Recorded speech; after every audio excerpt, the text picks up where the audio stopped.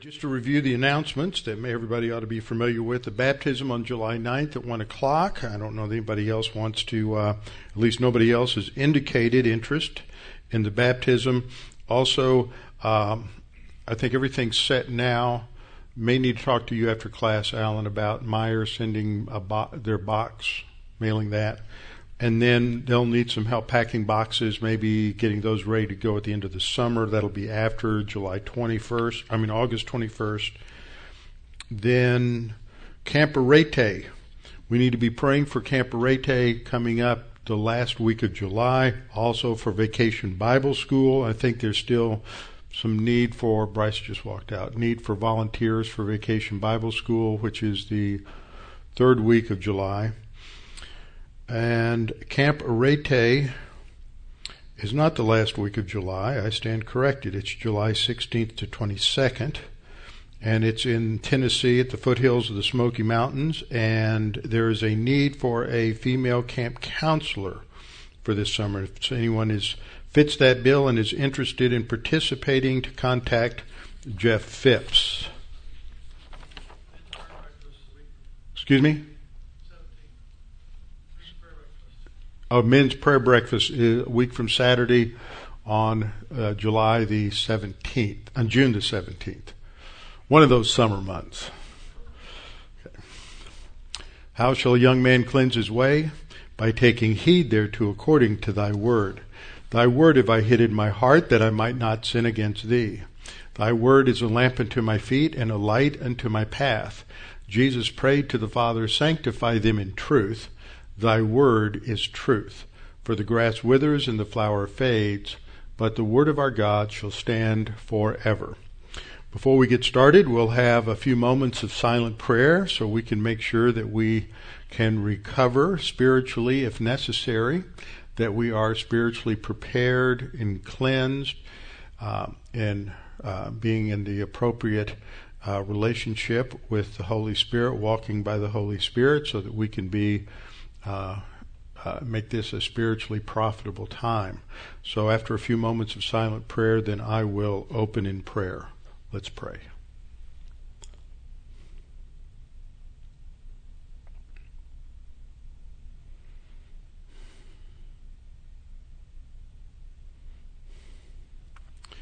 Father, we're grateful that we can come together today, that we can gather in freedom, and that we still have this freedom in this nation to teach your word and proclaim the truth of the gospel. Father, we pray that you would restrain those who seek to destroy this freedom, that you would also work to raise up young men to desire to teach your word, to be pastors, young men and women to be missionaries, to serve you with their lives in taking the gospel, either within this nation or abroad. Father, we have to have a passion for the word. This is what laid the foundation for this nation. And without that passion for the word, there will be no transformation of the culture.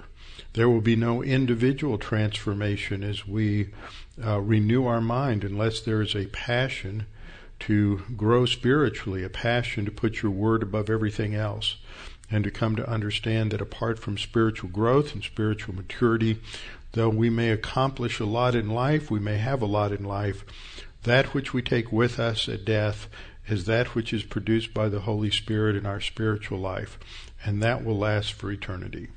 Father, we pray that you would give us an eternal focus, living today in light of eternity.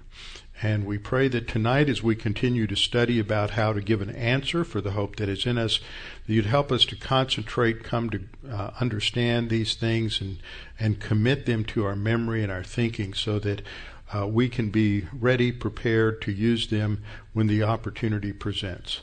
And we pray this in Christ's name. Amen. Okay, we're still in 1 Peter, in case anybody wonders, but we are continuing to study the implications and applications of 1 Peter 3:15, where we are challenged to always be ready, prepared to give an answer for the hope that is in us. I have spent 11 hours in this sub-series talking about apologetics. And a lot of what we talked about in apologetics has to do with strategy. Strategy is important. As we saw last week in the episode, as we analyzed God's Not Dead 1, is because strategy is method. It's how you do what you do. And if you believe that a right thing done in a wrong way is wrong, then you have to understand that there are right ways and wrong ways to give the gospel, right ways and wrong ways to give an answer. And so that's why it's important to study these different approaches and what the underlying methodology, the underlying strategy is, so that to the best of our ability, and I keep saying this, none of us do this perfectly. We all are in a growth mode. But to the best of our ability, we need to understand these strategies and tactics, but we also need to know the weapons. And that's what I'm going to look at for the next 3 or 4 lessons, is trying to capture for us the evidence. Because I said, even though one of the strategies is labeled the evidentialist approach, that doesn't mean that the other, with the exception of the fideist approach, doesn't believe in evidence. And I pointed out as we did our biblical study, going from Genesis into Acts, that again and again God demonstrates through objective evidence what his work is. He doesn't expect human beings to vacate their mind and just put their mind in neutral and not think. Belief is not putting your brain in neutral and believing that which is impossible. There have been some people and some theologians who have, liberal theologians, who have defined faith that way. That faith is believing that which is impossible or that which is irrational. And that's not what faith is at all. Faith is fundamental to every form of knowledge. That's why I've over and over again go through the fact that in rationalism, faith is ultimately in man's ability to think clearly and to arrive at answers clearly apart from revelation and apart from input from God. Empiricism says that man on his own, independent from any input from God, revelation, that man is able to arrive at ultimate answers on empiricism alone. But there's a need for revelation. It's not that thinking is not necessary. It's that thinking needs to start with the right presuppositions, which is a creator God who is completely distinct from his creation and that he has revealed himself to us. Now that we have gone through that, I want to look at the basic questions that we often are asked. And we should be prepared to at least have a thumbnail answer, something in our mind where we can tick off in our thinking 4 or 5 things that we could relate to in explaining the gospel to somebody. If somebody says, well, why do you trust the Bible? A lot of us, when that happens, we're put on the spot. It's like that final exam and we just freeze. And our mind just sort of seizes up and go, I've heard this so many times. So here are the 3 biggies, the 3 big questions that people ask. Well, how can you really believe the Bible? Now, they'll usually raise a lot of secondary questions. Hasn't it been translated a lot of different times? Hasn't it been changed down through the centuries? They have a lot of questions. I'm not going to go into those because my goal in doing this is to provide this simple thumbnail sketch that we can easily master, and then on that build with additional information as we go along. But these 3 basic questions are: can we trust the Bible? Second, who was Jesus? Was Jesus God? That's a subset question. Was Jesus God?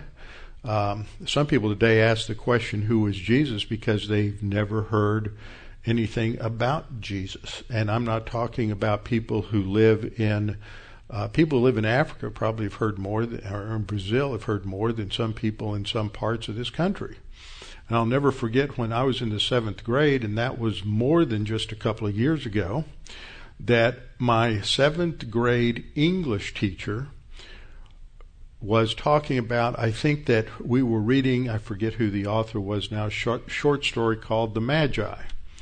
and she talked about the birth of Jesus, and she told our class that she had one child in that class, 7th grader, said, "Who's Jesus? I've never heard of him." That was probably 50 years ago. So we often assume that because people are in America, we talk about Christmas, we have all these things going on, that people have some rudimentary knowledge, and many, many people don't today. It's getting less and less. So all these questions about who was Jesus God? How do we know that he is who he claimed to be? How do we know that he wasn't just a good teacher or wasn't just a revolutionary, which was a popular approach to Jesus back in the 60s, or that Jesus wasn't just another rabbi offering another approach to Judaism? So that's a question we need to answer. And the third question is, did Jesus really rise from the dead? How do we know that he really rose from the dead? How do we know that it wasn't a swoon? How do we know that it wasn't something the disciples just made up about him? How do we know? So we should be able to answer those questions. And in many lessons, I've taken a lot of time to go through these in detail. But what I want to do in these short lessons is not say everything there is to say or a lot that there is to say about each of these, but just give us 4, 5, 6 things in each one that we can use to organize our thinking. So the first question is, can we trust the Bible? Now, as we look at this, we have to recognize that as we approach this, that we have to, especially if we're talking to somebody, we have to explain certain things. We are coming at this not as if the Bible is some neutral piece of historical data, and we can't approach it as if the information is even treated as neutral. As we saw in our previous studies, that people already know God exists. People already know that God is speaking to them. We're not trying to prove the Bible is true, but we do want to help them understand and tweak that suppression mechanism. And so we're giving that which validates the Bible. But we want to make sure that we're talking about, when we talk about the Bible and we talk about God, that they understand who it is that we're talking about. Christians believe that the Bible is the authoritative Word of God, that it is revealed by God through men to the human race, and it is recorded and preserved through the centuries. So when we start with that assumption, we need to let people know we believe the Bible is the authoritative Word of God, revealed by God to men, for the human race, and it's been recorded and preserved by God down through the centuries. So when we talk about this, the God that we're talking about, the Christian God, or you can say the Judeo-Christian God, is the creator of all things, including all human beings. And when we think about God creating human beings, God is a communicator. God has thought and reasoned throughout all of eternity, and he wants to communicate to this creature. So he has the ability, because he is omnipotent, to create the proper receptor in the creature. So he is able to create human beings, to create their ability to communicate and their ability to understand what he communicates to them. So the Bible is God's revelation to man. Now, when we talk about this, when we ask this question, the Bible claims to be God's revelation of himself to man. This is either true or false, right? It's either true or false. We talk to somebody and say, well, what do you think about the Bible? Well, here are your options. It's either what it claims to be or it's something else. It's either God's revelation to man or it's not. True or false. Now, if it's false, then it's not any better than any other book. It's just another book filled with human opinions. If it's false, then it's a fraud. It claims to be something that it's not, and it's deceptive, and therefore it should be rejected completely. Is that the evidentiary value that we have in history of the Bible? No. If it's true, then it's a unique book. That means one of a kind. You constantly hear people saying that it's the only unique thing. No, unique means only one of a kind. You don't qualify it. Unique doesn't take an adverb or an adjective. So it's a unique book. It's the only one of its kind, and therefore it should be valued of all things. That's where we should come to as believers. When we look at the evidence for ourselves as believers, not talking about in a witnessing situation, because of a lot of Christian evidence really is to confirm and strengthen our faith. Every Christian at some time or another expresses doubts. Well, how do I know? They hear certain things. Today we get a tremendous amount of peer pressure messages coming from the culture, messages that we hear in movies or television shows, and so people say, well, how do we know that's true? Of course, the sin nature has a trend to reject the authority of the Scripture, so that's always there. So for the Christian, the more we're reminded of the uniqueness of the Bible, the more it should strengthen our commitment that I should be focusing on this more than anything else in life. This is God's message to me. God has given me the instructions for how to live within His creation, how to live within a fallen creation, so that I can survive and live a life that glorifies Him. So we look at these. We're going to answer this by looking at these 4 basic topics. We'll only get 3 done tonight, I think. The first is that the Bible is a one-of-a-kind book. So when we say, how can we trust the Bible? First line of reasoning is it's a unique book. It's one of a kind. There's no other book like the Bible. Second line is to think about what the Bible claims for itself. No other book claims quite the same thing for itself as the Bible. There are other books that claim to be from God and revelation from God, but not in quite the same way that the Bible does. And then we look at 2 things, the testimony of archaeology and the testimony of fulfilled prophecy. And what we'll see when we get there is that they don't prove the Bible is true, but they help validate the claims that the Bible makes in question number 2. So when we approach this, we have to be reminded that our starting point is that the Christian God's a creator of all things, including human beings, and their ability to communicate and to understand God's communication to them. That's important. The world out there doesn't think we can hear God. But our presupposition is that God created the human receptor and God can communicate and people can understand. The second presupposition that we have is that the Bible assumes God's existence and claims that it preserves and expresses God's communication to humankind. The Bible assumes this existence.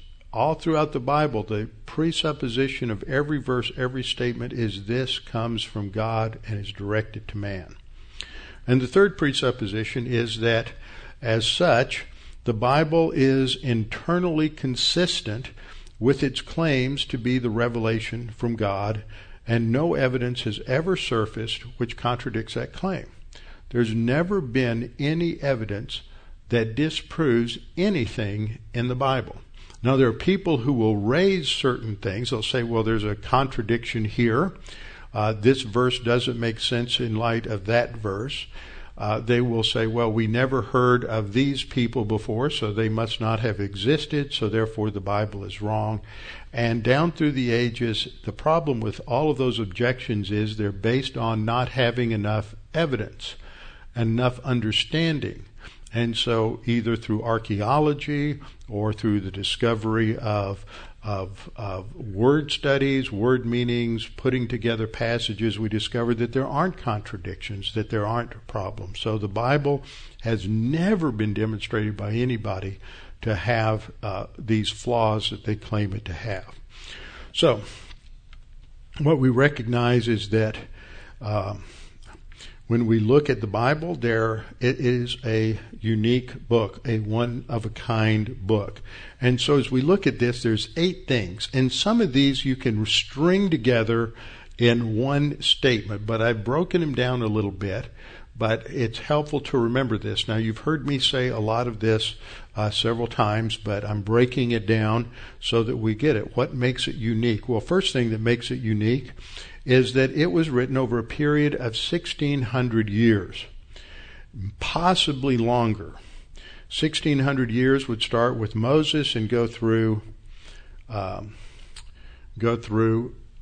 Revelation, to the revelation of Jesus Christ to John, the last book of the New Testament, written about 95. Job was written, I believe, before Moses wrote the Pentateuch. In fact, Job could have been written as early as 1900, so this may cover a broader period of time, but for the sake of a summary, the Bible's written over a period of 1,600 years, and second, it was written by over 40 authors who came from a wide variety of backgrounds and education. So you have these books that are written over 1,600 years by over 40 different authors. And just to give you an example, you can go through a lot of them, but Moses was trained from birth to be the Pharaoh of Egypt. So he had one of the greatest educations, if not the greatest education available at that time in history. Later, one of the most famous kings of Israel is David. King David is usually known to a lot of people because of the story of David killing Goliath. David was a shepherd as a young man. He became a warrior, and he eventually became the king of Israel. He was also a musician and a poet. Very different background from Moses. Amos was a herdsman and a fig picker. He's one of the prophets in the minor prophets. And then when you get into the New Testament, Peter and John were commercial fishermen, and Paul was a trained rabbi. And there are many, many others who came from different backgrounds, different educational levels. And yet God wrote the Bible through these men over a period of 1,600 years. So the Bible's written over a period of 1,600 years, perhaps longer. It's written by over 40 different men who came from all walks of life. It's not just one book. It is 66 books. The word Bible comes from the Latin word biblia, the Greek word biblios, which means a book. And it's not just one book. It is 66 different books, 39 in the Old Testament and 27 in the New Testament. And yet the Bible presents, despite it having 40 different authors and being 66 different books, it presents one unified theme with no contradictions. No contradictions even in the sub-themes. Even though it's written over such a long period of time on 3 different continents. Some was written on Africa, some written in Asia, some written in Europe. 3 different continents and 3 different languages: Hebrew, Aramaic, parts of the Old Testament written in Aramaic, and Greek, by over 40 men from widely different backgrounds, stations in life, education, and culture. Moses wrote in the Sinai desert. Daniel and Ezekiel wrote in Babylon. Daniel wrote as prime minister of Babylon. Paul wrote in Greece, in Italy, as well as in what we now call Turkey, which was that time was Asia Minor. Okay, so the Bible has a unified theme. There's not you can't take 40 people who all believe the same thing. You can't take 40 graduates of the most conservative, consistently conservative seminary and have them write on 10 different themes and have them agree on everything in the Bible. You couldn't take a classroom of students at Dallas Seminary in 1960 and have everybody in the class write an exegetical paper on a certain passage and have every one of them agree. But here we have over 40 authors who write on some of the most controversial issues known to man. They write about the origin of the universe. They write about the nature of man in the image of God and then fallen in sin. They write about marriage and family and government, capital punishment, moral absolute, sexuality, the existence of God, salvation and sin and eternal punishment, and they all agree on all of those topics. Furthermore, point 5, the Bible's written in a variety of styles and genres. Now, by styles, I mean Peter has one style, Paul has another style, Ezra had another style, Isaiah writes in his own personal style, and he's different from Ezekiel. Everybody writes in their own individual personal style, and they wrote in different genres. Some wrote in poetry, some wrote in instructional or didactic material.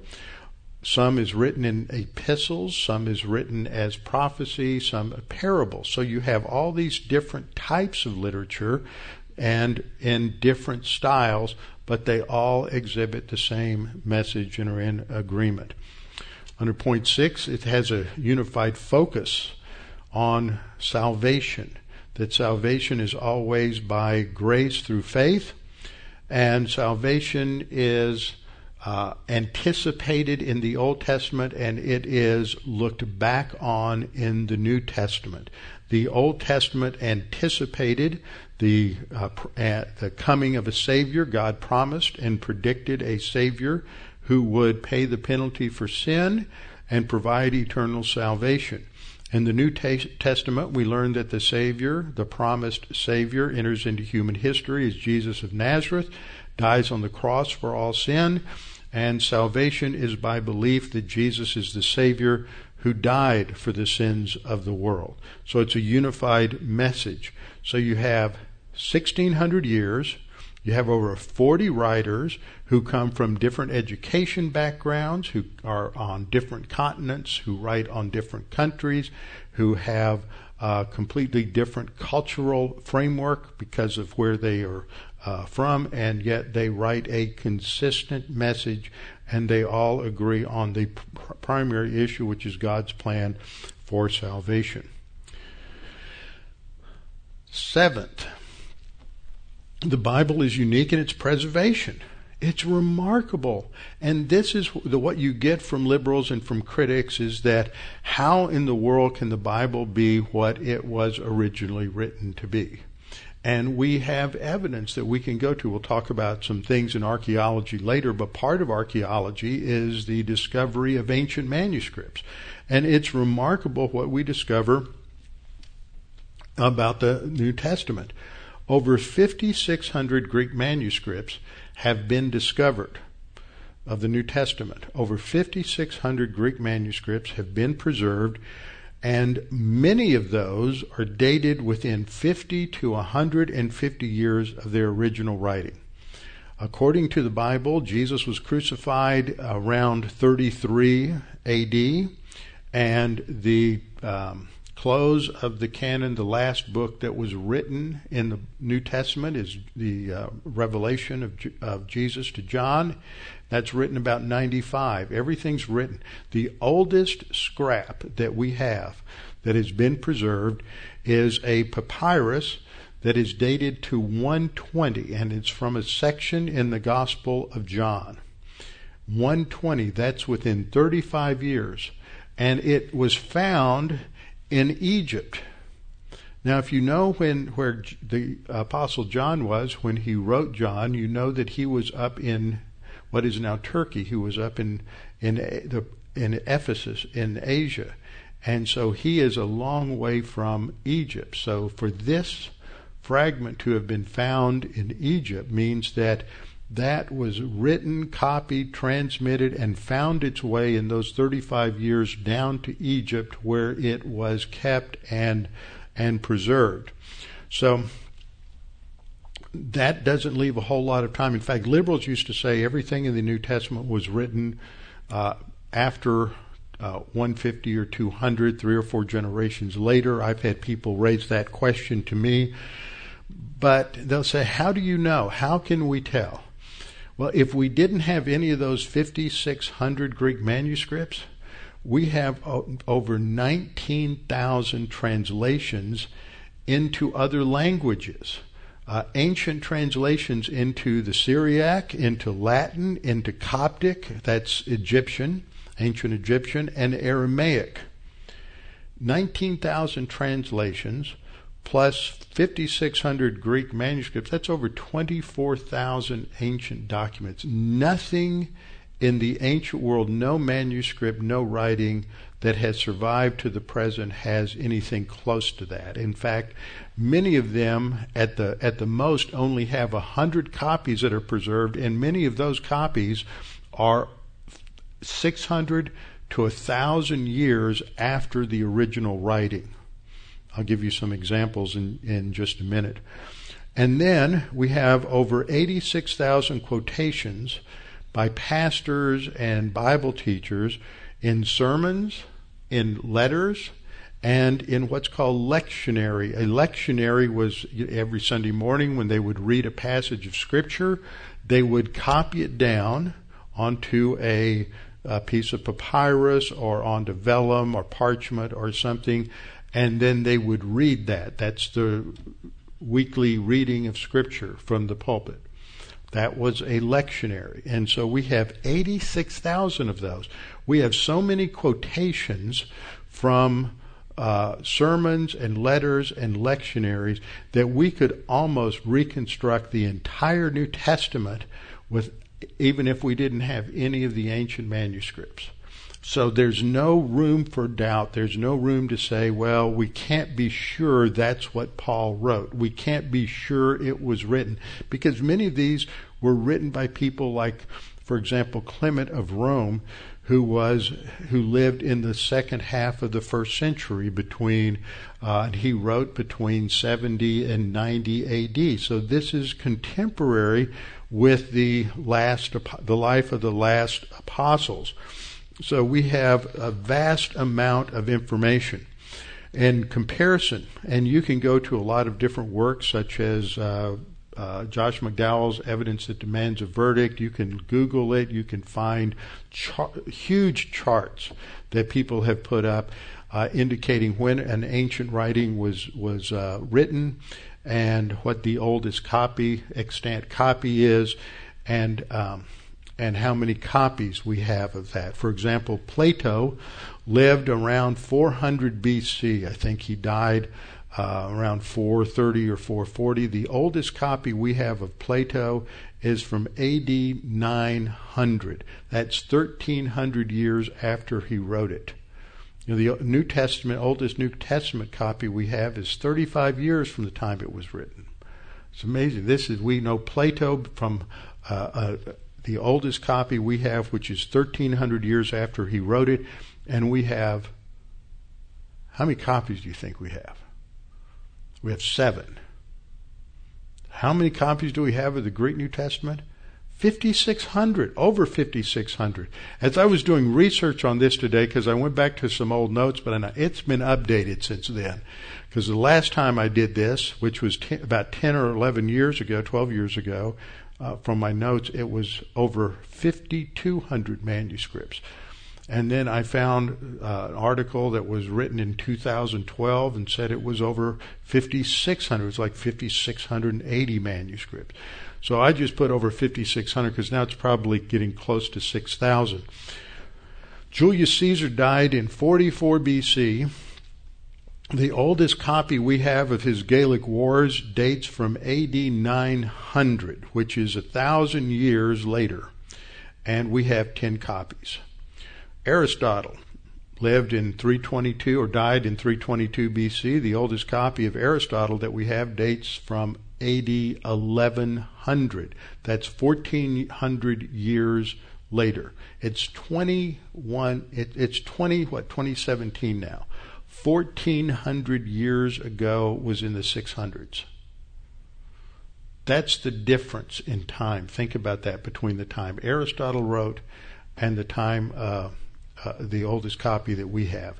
And we have 49 copies of Aristotle.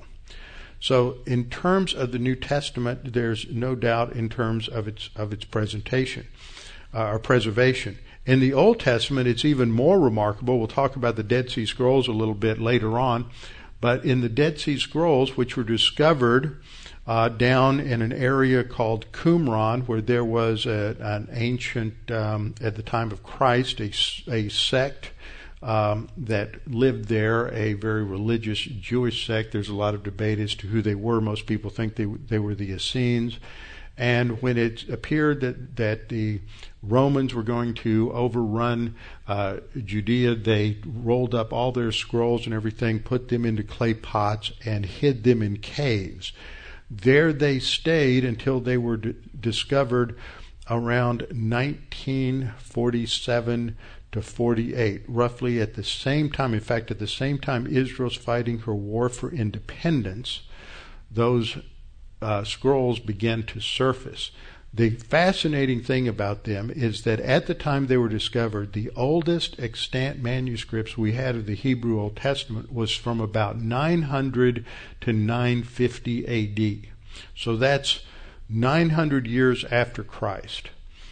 But with the Dead Sea Scrolls, we found manuscripts that were preserved that had been written or copied 100 to 200 years before Christ. So there's 1,000-year difference between the copies of the Masoretic text, which is the main text of the Old Testament, and these Qumran documents. And what they discovered was that there were very, very few differences. Most of the differences were stylistic. They were spelling.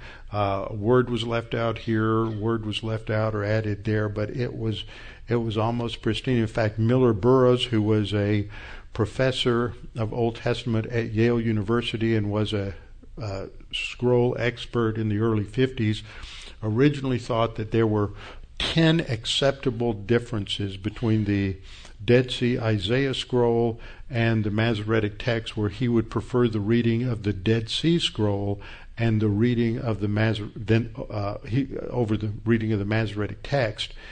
What's interesting is 10 years later, after further study, he said he wouldn't accept any of the differences found in Qumran, that the Masoretic text was a superior reading. So that just shows us that the text didn't change any. It was remarkably preserved by the scribes down through the centuries. So we can be sure that what we have is what was written. And then the eighth thing that makes the Bible unique is that it doesn't present its characters as flawless humans, as great heroes who don't make mistakes. They are described with all of their sins and all of their flaws. Noah's sin of drunkenness is fully described. The sins and failures of Abraham, Isaac, and Jacob are blatantly obvious. The descriptions of the spirituality of the Jews, their idolatry, their child sacrifice, their rebellion against God through generation after generation, is described in horrible detail throughout the Old Testament. David, the great hero of Israel and great king and forerunner of the Messianic king, committed adultery with Bathsheba, conspired to have her husband killed when it was discovered that she was pregnant, and then he covered up the whole thing, but God exposed it. The Gospels make clear that the disciples, the men that Jesus gathered around him, had many failures and flaws and were dense in terms of understanding spiritual truth and had many failures. Also, the horrible spiritual lives of Christians in the early church are described. So the Bible doesn't cover it up. It is openly and transparently honest, such that we can conclude with Louis Berry Chafer, who founded Dallas Theological Seminary, that the Bible is not such a book that a man would write if he could, or could write if he would. When you read the Bible through, and sometimes when you're talking to people, you say, well, I just don't agree with the Bible. Really? Where? Can you point it out to me? Have you read all the Bible all the way through? Now, every time, now and then you may catch somebody who's going to say, yeah, I've read it all the way through. And then you may think, what am I going to say now? What you say now is, did you understand it? There was a man who helped form this church, two men. One of them was a client of the other one and went to him one day to talk about finances. And the man he was going to for advice noticed that he had a Bible in his briefcase. And he said, "What are you doing with that Bible?" And he said, "Well, my mother wants me to read it, so I'm reading it." "Do you understand it?" "No." "Well, here, take a couple of these booklets and read them and see what you think."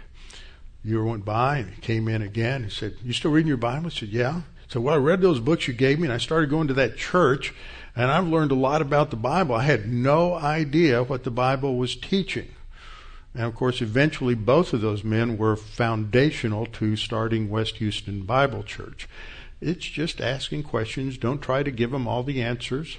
Just ask the questions and see where it goes.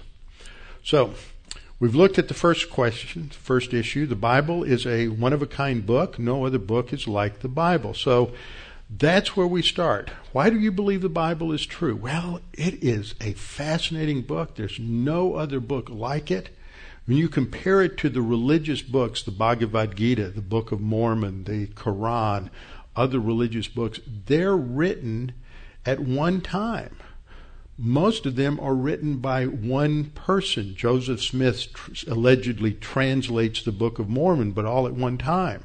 Muhammad allegedly translates the Quran, but it's all given at one time. In fact, he never wrote anything down. It didn't get written down until after he died, as people remembered what he had said.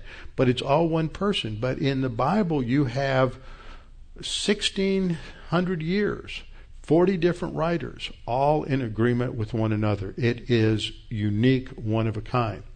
But what does the Bible claim about itself? Now let's look at what the Bible says. That doesn't mean that this is a circular argument. The Bible says it's the Word of God, so therefore it must be the Word of God because the Bible says it's the Word of God. If a book is going to claim to be the Word of God, then it's going to bear internal witness, consistency within itself. I've already talked about that. But it's also going to be able to be evaluated or validated by external evidence. That doesn't mean we're looking at this as that it is proving, the external evidence proves the Bible. It corroborates it. And so, for example, if you read the Book of Mormon, it talks about numerous geographical locations, but you can't find those geographical locations anywhere on the planet. It claims that certain things happened at certain places, but you can go to those places and you can dig till you get to the center of the earth and you'll never find anything that even remotely resembles what was claimed to have happened there. In contrast with the Bible, you can go to Jericho and you can dig down and you can see the walls and you can see the layers and the stratification of the different cities that were built there. And you can see the burn layer, which occurred at the time of Joshua. Some of you have been with me to see that. You can go to Shiloh and you can see the area where the tabernacle would have been set up. It's interesting because it's the only flat area around, and it's just a little bit larger than the dimensions of the tabernacle. And so when that area is excavated, they found all sorts of artifacts related to the tabernacle. You can, of course, go to the center of Jerusalem, old city of Jerusalem, and what do you discover there? You discover the Temple Mount. And by the way, if you haven't realized it, this week is the 50th anniversary of the reunification of Jerusalem. This is the week that is the 50th anniversary of the Six-Day War. And it's been great this week. AIPAC has had a special series that people could listen to, interviews with historians and foreign policy experts. And today they had an hour interview that I listened to, and it was with one of the soldiers who was the second Israeli to go onto the Temple Mount and who was initially told to raise an Israeli flag over the Temple Mount, over the Dome of the Rock, and about 10 minutes later, Foreign Minister Moshe Dayan showed up and said, take it down, and we're not going to cause that much disruption. And then he eventually turned the Temple Mount back over to, even though Israel controls it, it is under the immediate administration of the Arab sort of administrative group called the Waqf. But you can go there, and there's excavations that have taken place there and around the Temple Mount that come up with evidence. You can see the old city of David. So all of this substantiates. It corroborates. It's not proving, but it corroborates. So what does the Bible say about itself? Well, first of all, the Bible claims to be the objective communication of God to man in a way that no other book does. Over 900 times it claims to communicate God's specific words. It uses phrases like God said 46 times, God spoke 12 times, the Lord said 233 times, the Lord spoke 133 times, and says the Lord, or thus says the Lord, over 500 times. So over 900 times it specifically claims that it is recording precisely the very words of God. You have some passages like Exodus 34:10 says, then God said, or Isaiah 1:18, come now and let us reason together, says the Lord. In the New Testament, in Hebrews 1:1 and 1:2, we read, God, after he spoke long ago to the fathers, then in verse 2, in these last days has spoken. The claim of the Bible is that God has spoken directly to man in an objective way, not some sort of internal subjective, I just feel like God's telling me to do something. But at times, if you were there with a digital recorder, like on Mount Sinai, you could have recorded the very voice of God. Second, I've got 6 things here on showing that the Bible claims what the Bible claims about itself. So the first is it claims to be the objective communication of God to man. Second, it claims to be a unique, inspired revelation from God. Uniquely inspired. Verses like 2 Timothy 3:16. All Scripture is inspired by God. Literally in the Greek it says it's breathed out by God. God exhales it and it goes into the minds of the writers of Scripture. 2 Peter 1:20-21 says that no prophecy of Scripture is a matter of one's own interpretation. What that means is they're not coming up with it on their own. The prophets did not originate the message. They were, the last phrase, they were moved by the Holy Spirit as they spoke from God. Zechariah 7:12 is another fascinating verse. Says, and they made their hearts like flint. That's talking about the Jews who are hardened their hearts toward God, so that they could not hear the law and the words which the Lord of hosts had sent by his Spirit through the former prophets. Clear mention of 2 persons of the Trinity there. The Lord of hosts, who sent through his Spirit through the prophets. So that is what Peter is talking about, that these prophets were moved by God the Holy Spirit. So the Bible claims to be the objective revelation of God. It claims to be breathed out or inspired by God. And that inspiration extends down to the minute details of Scripture. It's not just the ideas, because ideas are shaped by words. You change the words, you change the message. So it extends down to the very words, the grammar, and the details of the words. Matthew 5:18, Jesus says, until heaven and earth passes away, not the smallest letter, that's a yud in the Hebrew, that looks like an apostrophe, or a stroke. That's called a tittle in the Old King James, and that's just a part of a word. For example, if you look at the letter Y here at the end of truly, if you took that little piece, that little tail hanging down, that would be a tittle. If you took that away, then you'd be left with a V. So that little part of a letter is important. Even to that detail, the Word of God is inspired. Matthew 22:31, Jesus said regarding the resurrection of the dead, have you not read that which was spoken by God? He is saying the Old Testament was spoken by God. In verse 32, he refers to what was said in the Old Testament, where God spoke and said, I am the God of Abraham, the God of Isaac, and the God of Jacob.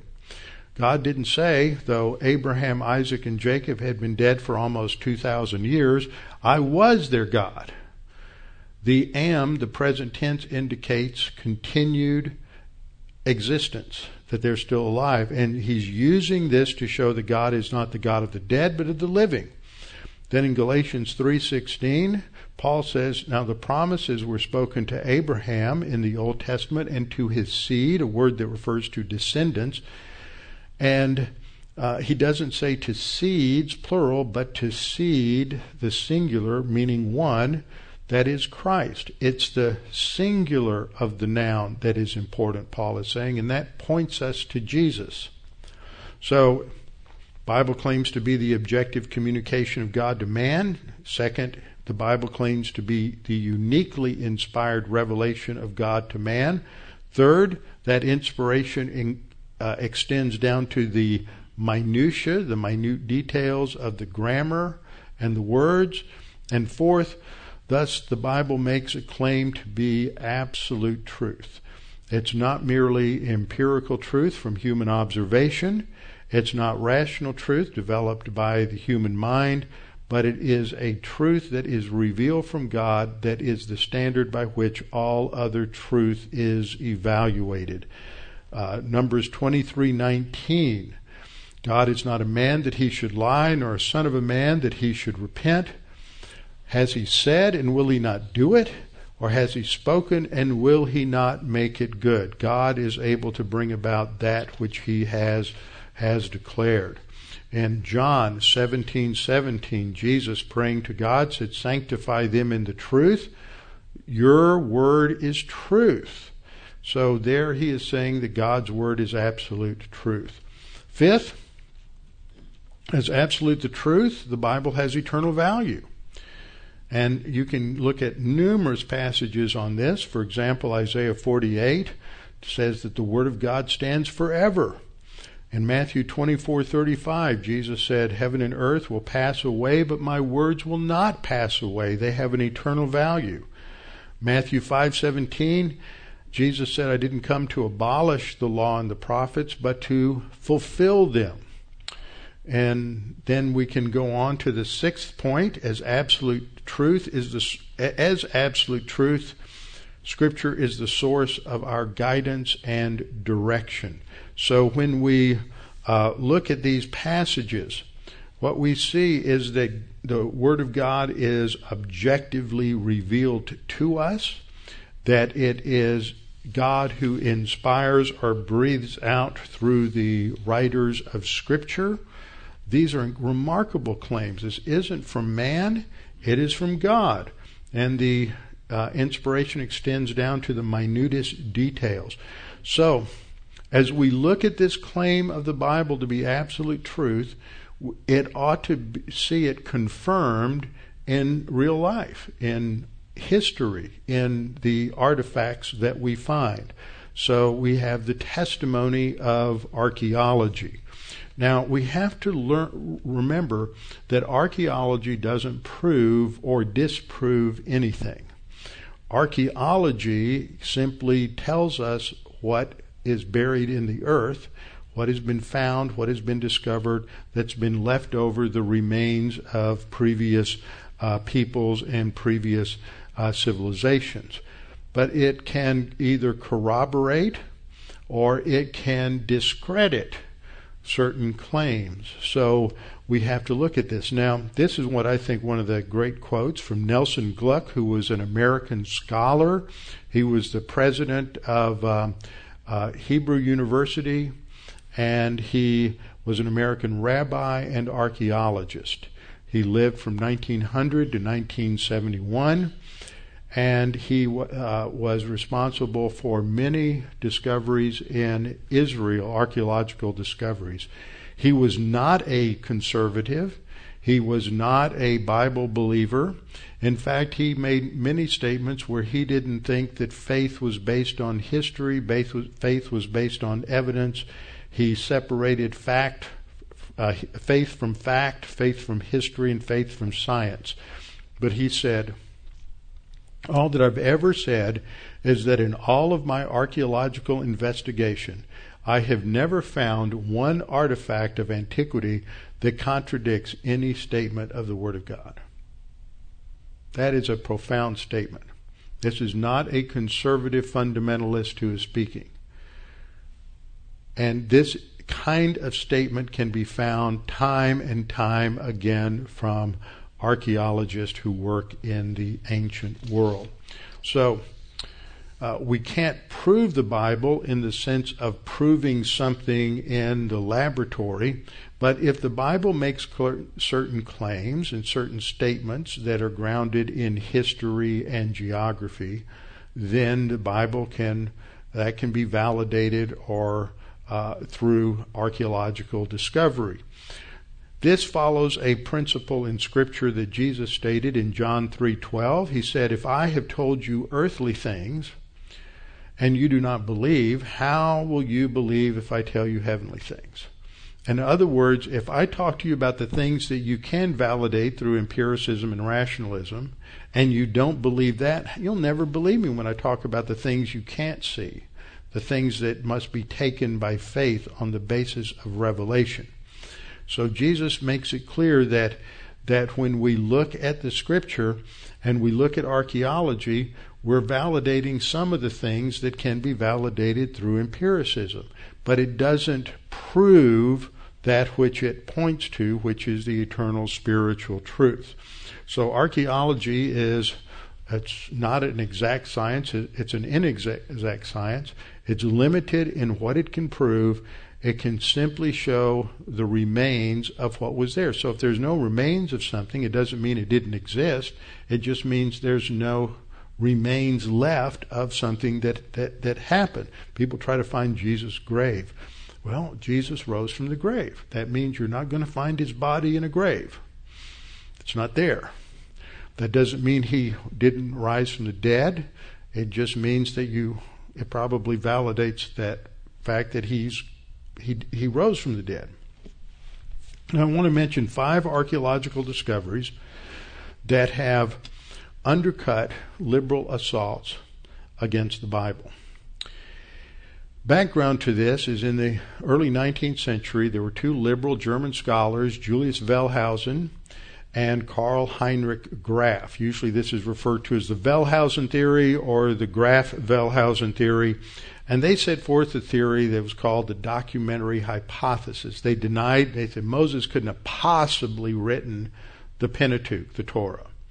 It had to have been written much, much, much later because, see, they're evolutionists. They were liberal German theologians. But see, that's a redundancy because all German theologians just about in the 19th century were liberal. That means they didn't believe the Bible was what it claimed to be. So it can't possibly be what it claimed to be. So therefore, it had to have been written some other way. And one of the things that they put forth, because there hadn't been a lot of archaeological discoveries at that point, was Moses couldn't have written the Pentateuch because nobody at that time could write. They were pretty primitive. And that was long before many, many discoveries. And I remember being taught that as fact by who ended up being one of my favorite history professors in college, but I was taught that in 1970. I went back and had an encounter with that professor some almost 20 years later, and we had a lively discussion about all of the fraudulent reasons supporting the documentary hypothesis, and he refused to believe any of them. He was still teaching it as truth. Some of you know Paul Shockley, who, as a pastor in the Houston area, used to be at Pine Valley, assistant pastor over there. Paul had the same professor in the early 90s, said he was still teaching the documentary hypothesis as fact. So just because you have the facts doesn't mean anybody's going to believe you, because they are suppressing the truth in unrighteousness. But in the early 20th century and late 20th century, you had three great discoveries. Mari, here on the Euphrates River, just about 10 miles inside Syria from Iraq. You had Nuzi over here in Iraq. And then you had Ebla, which was discovered in 1975. I started seminary in 76, and everybody was talking about this. Old Testament introduction class. Every class they made some reference to what had just been discovered at Ebla.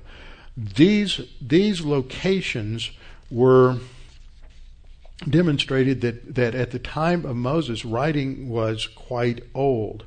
At Mari, which was discovered in 1933, it dated 2500 BC, 1,000 years before Moses, and they had a sophisticated writing. They had numerous cuneiform artifacts that were discovered. Nuzi was on the Tigris. It dated from about the same time as Moses, and there was writing discovered there. But the huge find at Ebla in northwest Syria, they discovered tens of thousands of a huge, enormous library, and it dated to 2500, 2600 BC, 1,000 years before Moses. So that just put a lie to that whole idea that Moses was so primitive nobody could write at that point. Also, after they had discovered that, in the early or late 19th century, there was the Code of the Black Stele, which contained the Code of Hammurabi, that dated to 1700 BC, 300 years before Moses. They said, well, at the time of Moses, they couldn't have a sophisticated law code like he wrote, but here Hammurabi had a sophisticated law code that was very similar to the law of Moses, and that predated Moses. There's been many people who doubt the existence of David, King David. Oh, that's just a mythical, legendary figure in Israel's history. But in 1993, up at Tel Dan, they discovered an inscription which refers to the house of David. And so there is inscriptional evidence of the existence of the house of David. That just shattered the liberal archaeologists. At Megiddo, some of you have been with me to Megiddo, which was one of the chariot cities of Solomon, where he had his stables. Yigael Yadin, who was also part of the discovery of the story of the Dead Sea Scrolls anyway,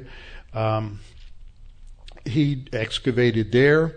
When he went to Hatzor, which was another one of Solomon's chariot cities, when they discovered where the wall was, he went out and he said he had an inspiration one day, and he said, I bet their gates are just like the gates at Megiddo. And so he went to where he thought the gates were, and they drew an outline of where the walls for the gates would be. And then he told the men, dig here. They dug down, and he had drawn exactly where the walls were. The diggers just were amazed that he had done that. We've discovered the remains of Capernaum, where Jesus lived, where Peter lived, the 2nd century synagogue built on a 1st century synagogue where Jesus would have read the scripture. We found the remains of the house, which was where Peter lived. And this is believed to be so on the basis of graffiti that was written, found there in that would date back to the early 2nd century, that people were already at that time making pilgrimages to Israel and to Capernaum, where Jesus had lived, and going to what was known to have been the house of Peter, and it was a church. And each of those walls there shows how it was enlarged over the years. A church was there. This is an older picture. Those of us who've been there in the last 20 years, there's now a church, Roman Catholic Church, that is suspended above it. And so you don't really see that clear of a picture. We've discovered the ossuary, the bone box, where the remains of Caiaphas, Joseph Caiaphas, the high priest at the time of that condemned Jesus to death. Joseph Caiaphas is buried in that box, the remains of it, plus we found an inscription at Caesarea by the sea that talks about Pontius Pilate. His name is carved into the rock, so that substantiates his existence, which was doubted by some, that, well, these names are just made up, these people didn't really exist. And then in the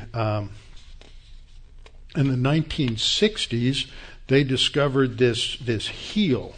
1968, remains of a heel bone with a nail through it, showing that, and this is in the Israel Museum, showing that how they crucify people. Often it was thought that the feet were put on top of each other and a nail driven through that, through the two feet. But it would have been more like something like this on the right, or possibly on the left, where you have the post and the feet are put on each side of the post, and then the heel bone is nailed into the post. And so this gives us another view of crucifixion, is how it was conducted at that time. All of this doesn't prove the Bible is true. It doesn't say anything about God or redemption or justification or anything like that.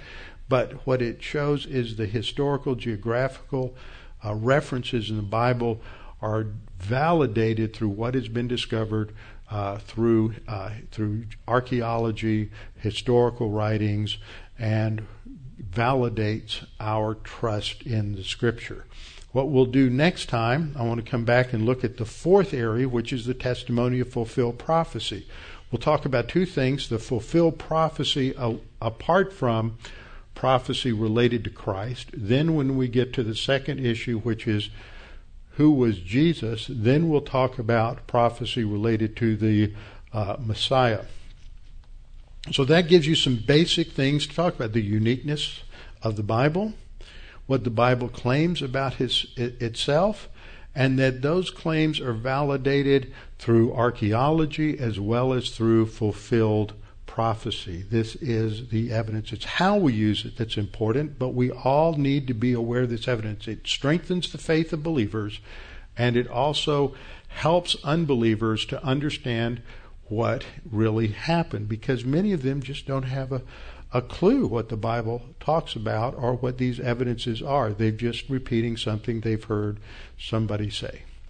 Father, thank you for the opportunity to study these things this evening. Help us to learn this material, to capture it, summarize it in our own souls, so that as we talk to people about our Lord who died for us, that you can use this information as we encourage people with the truth of Scripture, that your word is dependable and faithful because it is your word.